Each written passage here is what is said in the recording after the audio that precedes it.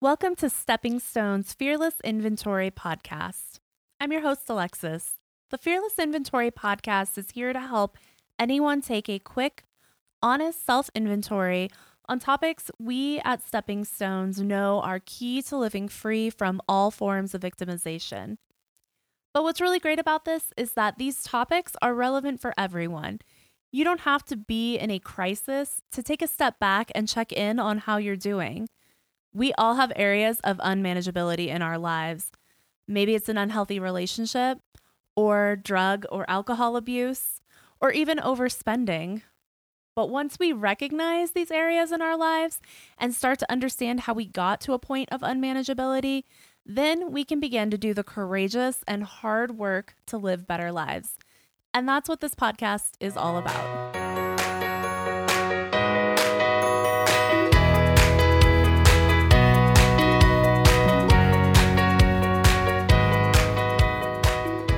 Everyone, Alexis and Corey here from Stepping Stones Agencies. Hello. This episode of Fearless Inventory podcast will take a look at what intimate partner violence or domestic violence is and how to identify unhealthy situations in a relationship. I do want to give a quick disclosure is that we're going to talk about some tough topics and briefly describe physical sexual violence. And if that's hard for you to listen to, I just want to make sure you're aware that it's included in this episode. Often domestic violence is only thought of as a physical act, hitting, punching, kicking, use of a weapon, but it's a lot more than that. Mm-hmm. And at Stepping Stones, we take a different approach to domestic violence, and that's what we're going to take a look at today. Yeah.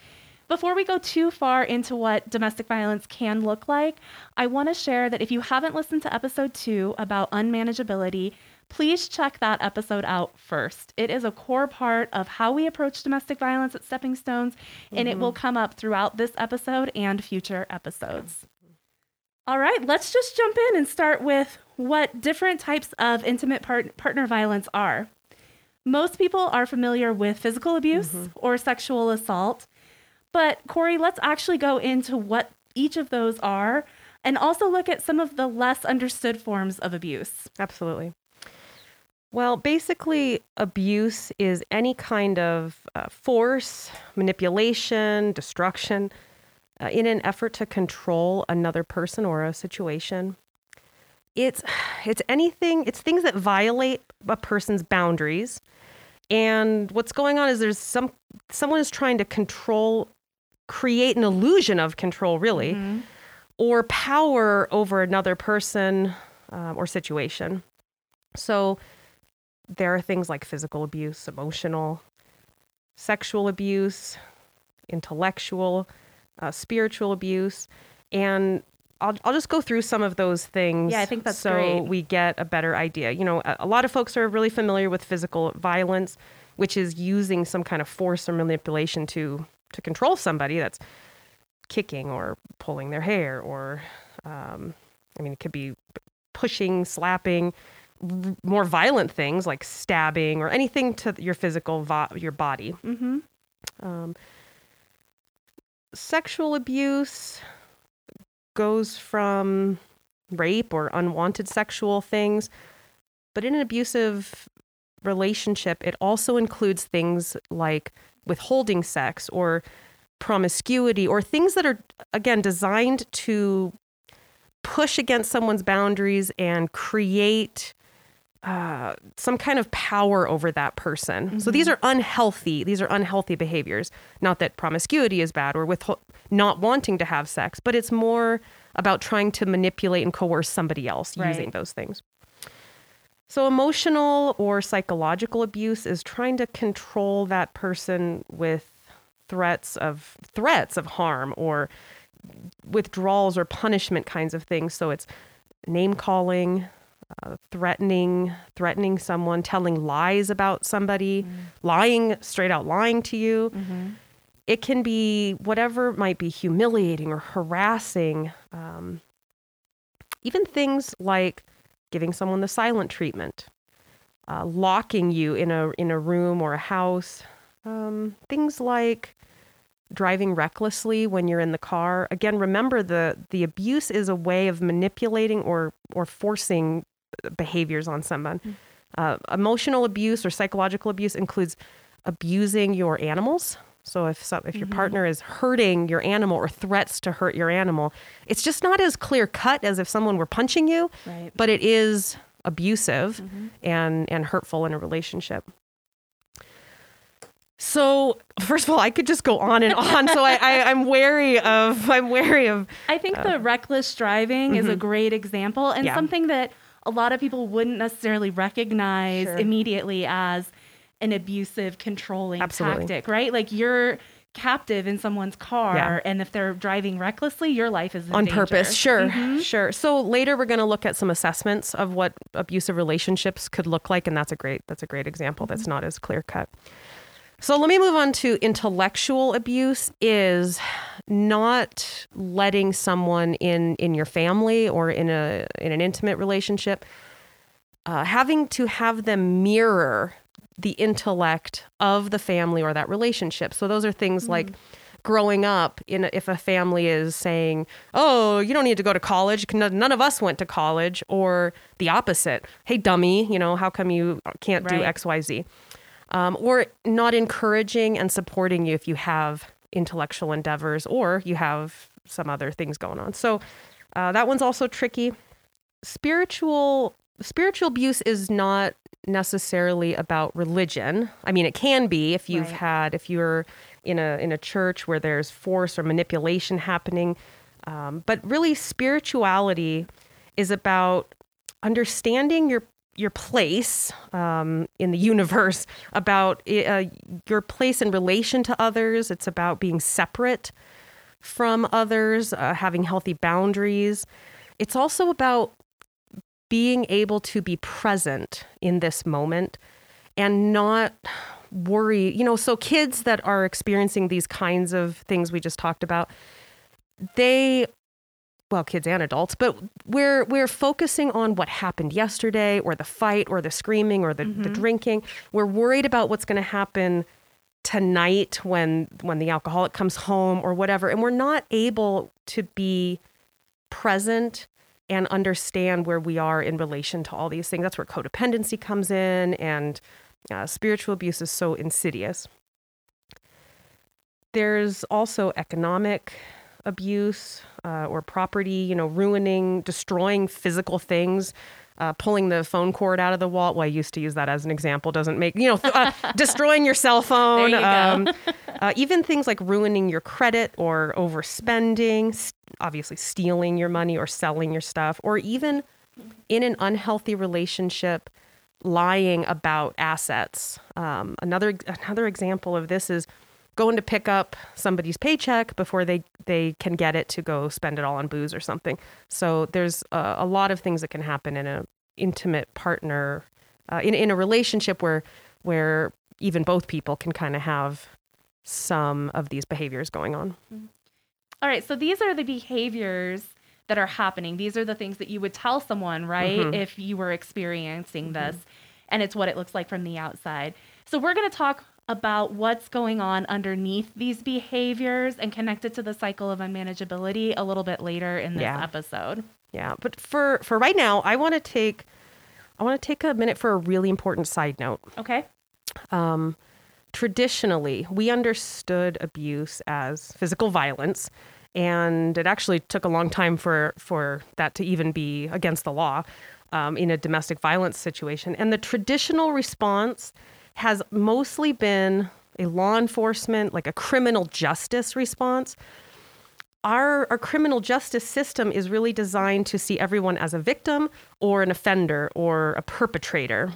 Okay, so like if I was walking to my car and someone came and stole my wallet and my cell phone, it's clear that that's a victim and a perpetrator. Sure. And the response to that would be like, the guy gets arrested and you get restitution, or you get your stuff back, maybe counseling or therapy if it was traumatic. And then the bad guy goes to jail or has fines or community service, so that's wrapped up this kind of random assault or that is the way our law enforcement is kind of designed to say, you did something against our rules and you get in trouble and the other person gets some restitution or something. Yeah. So, Corey, why is that different from intimate partner violence then? Well, that's the really important side note that I want to make, that if we only take this law enforcement or this kind of justice response to intimate partner violence, it results in a victim and offender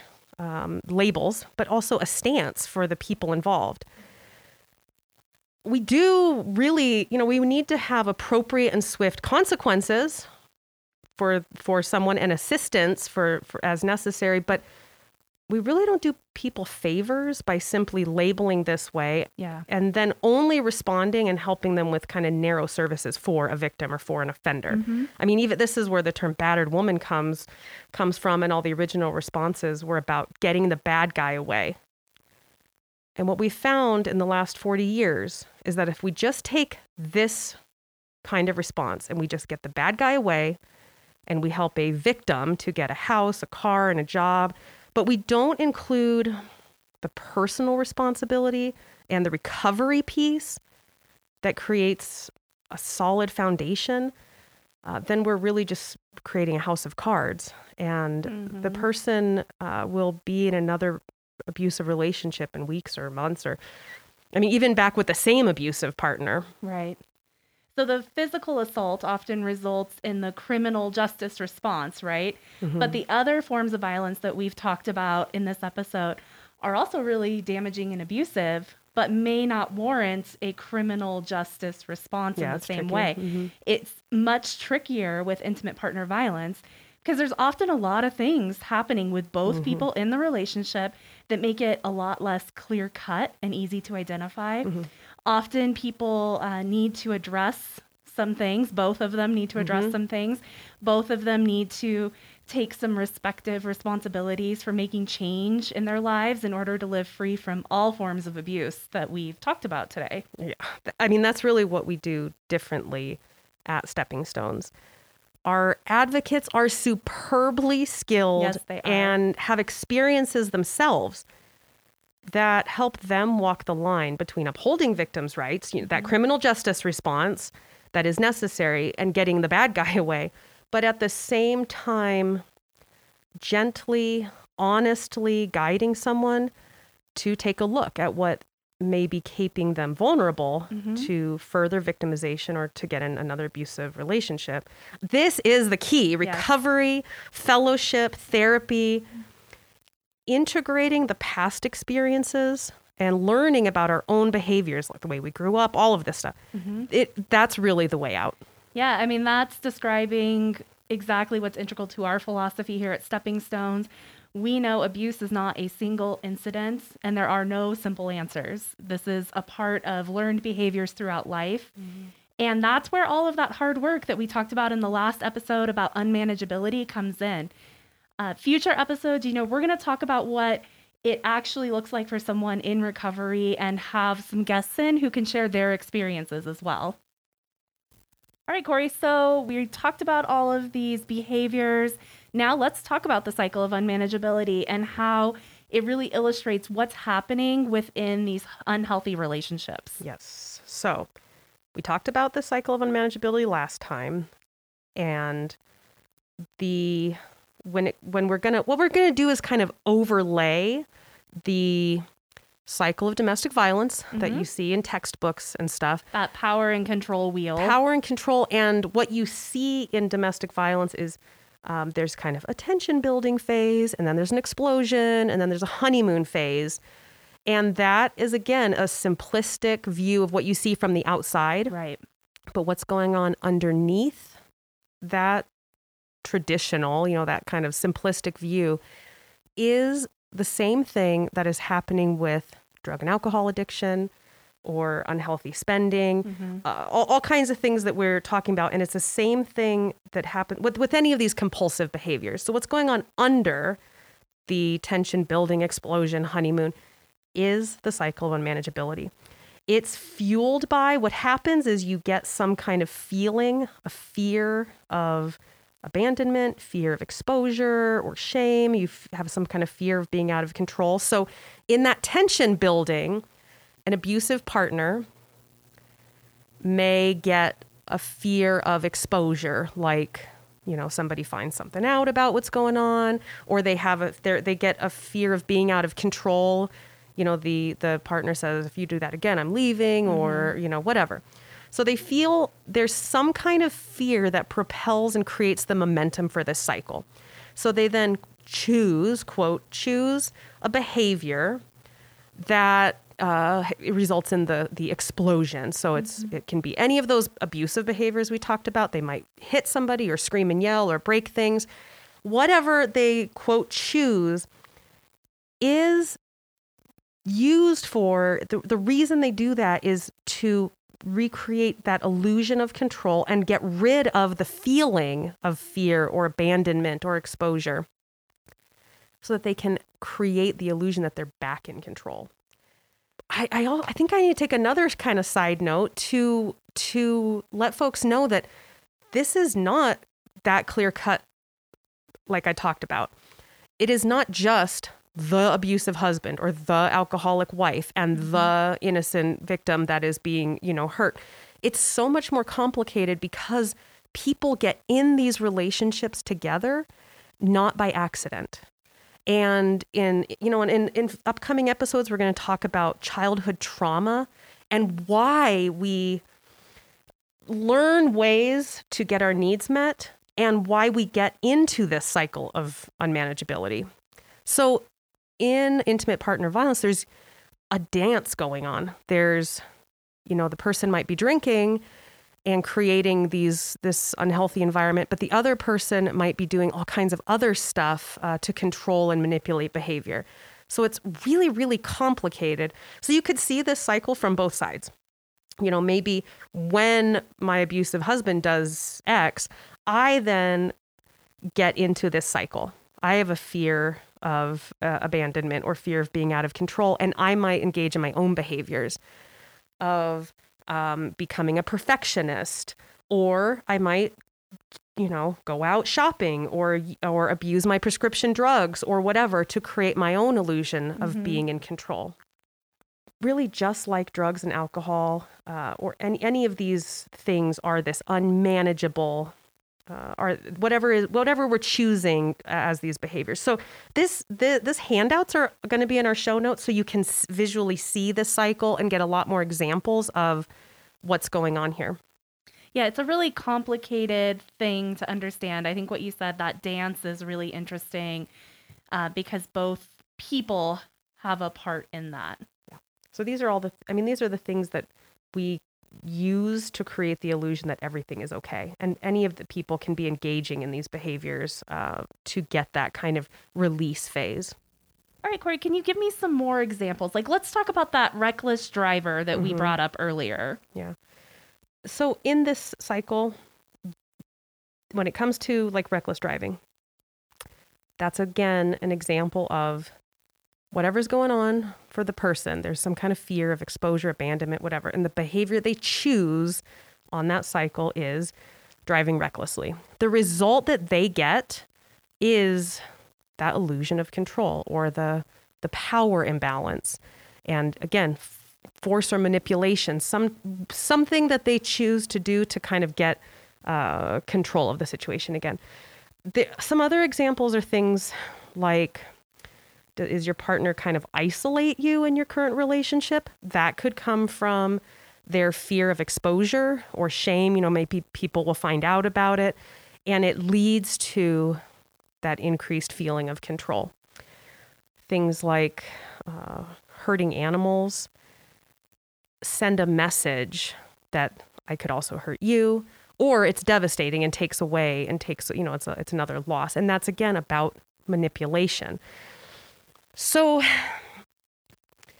again, without blaming a victim in that situation, I want to remind that there's a dance. People are both engaging in behaviors because of the skills they learned to get their needs met growing up, the environment that they were in, and we'll go on more later when we talk about childhood trauma and abuse.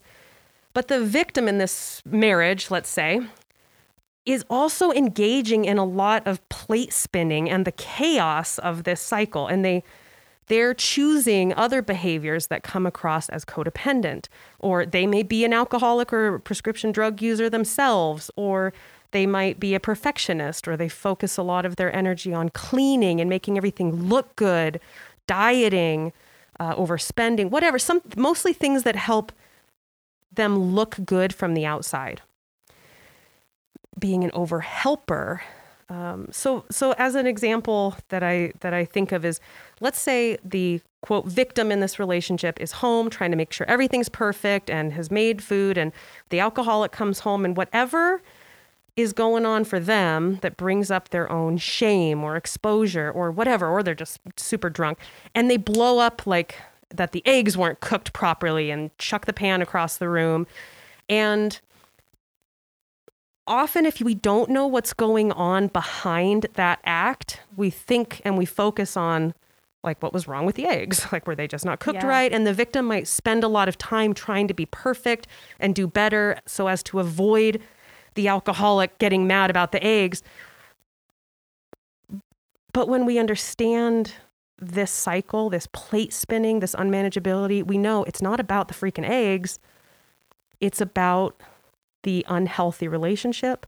It's about the shame, the exposure, the abandonment that comes out in these ridiculous ways.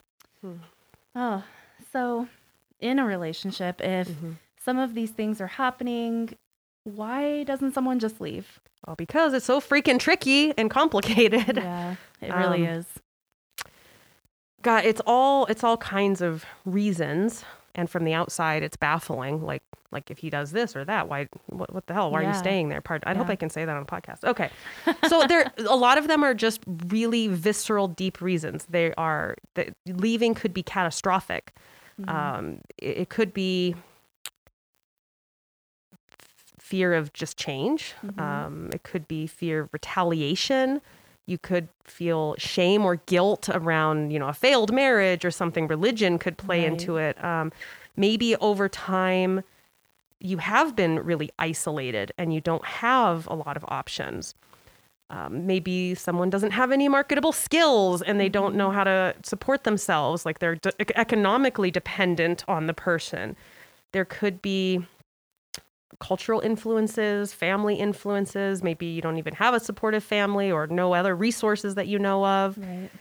The person also has low self-esteem or, oh my gosh, there's so many. It could be for the kids, Sometimes that person legitimately loves the other person and doesn't want to leave them. Sometimes there's just like no more energy left. You've spent all your energy on trying to fix things. And, men have other social biases or judgments and that make it hard. And it's a combination of all this stuff that we always see.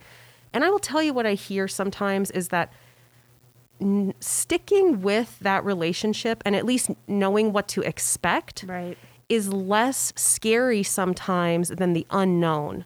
What I'm going to go into a shelter or I'm going to go and have to start fresh.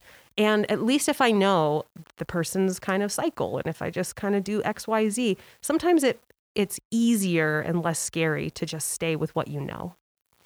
Yeah. And Corey, what would you do? How do you take the temperature of your relationship then? Like if you're feeling like something might not be right, what do you do with that? Yeah, so there's going to be an assessment tool in our show notes, and we'll go over some examples from it to give folks an idea. Yeah, and this assessment, it can be useful for someone who's even just a little concerned about their relationship. If your relationship with someone is painful or destructive or abusive, we encourage you to talk with someone who may be able to help you sort some things out. It's so important to know that you don't have to be right or you don't have to commit to anything, but taking that time to talk to someone may give you some clarity about what you're experiencing. Absolutely. So the assessment in the notes is going to give you a lot of questions like the driving recklessly, things like, does your partner not want you to work? Has your partner done any of these physical violence things we talked about? Have you ever been baffled or confused by your partner's behavior? Does he or she demean you in front of your friends? Are they rude? Do they accuse you of having an affair? Are they suspicious of you and your friends that are the opposite sex? Does he or she monitor your time? Do they make you account for where you were, with whom, you were spending your time? Do you have to answer a certain number of these questions? Yes, for it to be significant? No. Yeah, there's no magic number, but we've found that these things do tend to indicate there's at least reason for concern. But then if you also add some more dangerous things, like has your partner have a history of assaultive behavior? Have they threatened or hurt other people? Have they ever attempted to kill someone? Have they ever talked about killing themselves? There's things that kind of escalate it a bit or make it a higher risk situation. Does your partner, has they become obsessed with you? Do they ever say something like they can't live without you? And then there's indicators, kind of personality indicators that would tell you, okay, now we're really kicking it up a notch. Do they have access to weapons? Mm-hmm. Do they talk about them a lot? Do they, have they ever said they're going to take revenge on somebody? Do they have their own mental health issues? Are they withdrawn, depressed?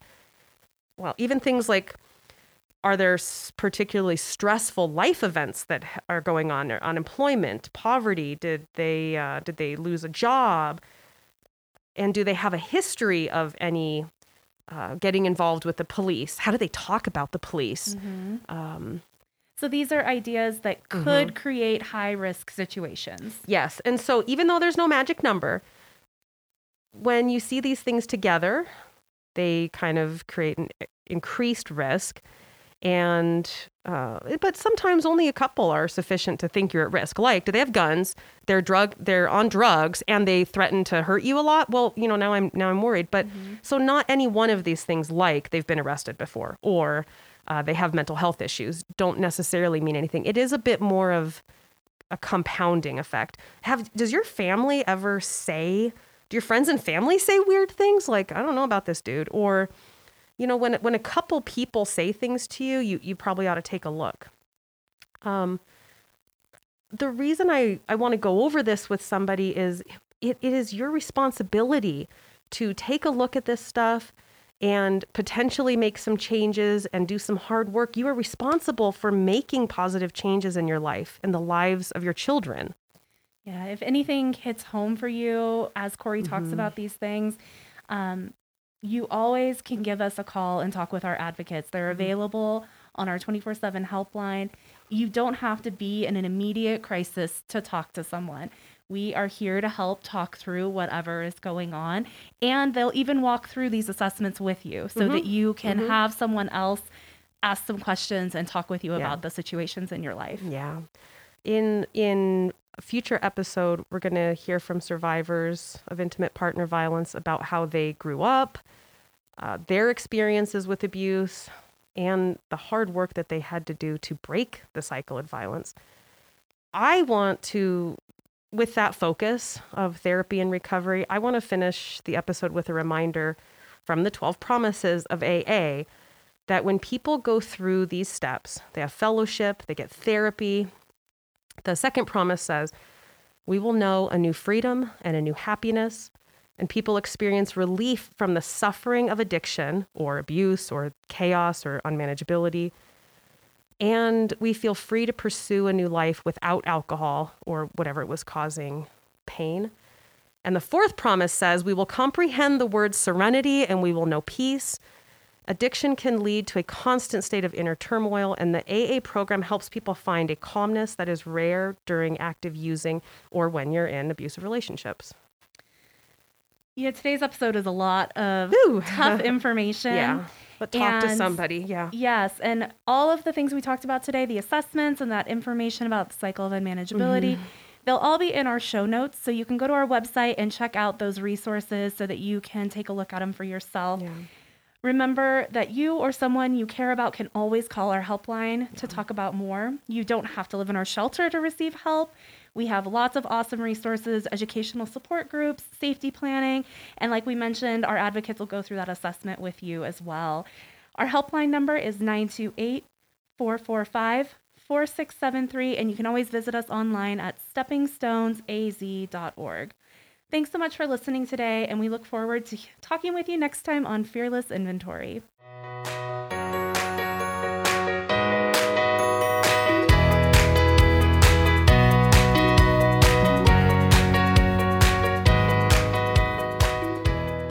This podcast is presented by Stepping Stones Agencies, a not-for-profit organization providing 24/7, 365 advocacy services and safe shelter for adults and children experiencing intimate partner violence and other forms of victimization throughout West Yavapai County, Arizona. Visit steppingstonesaz.org for more information.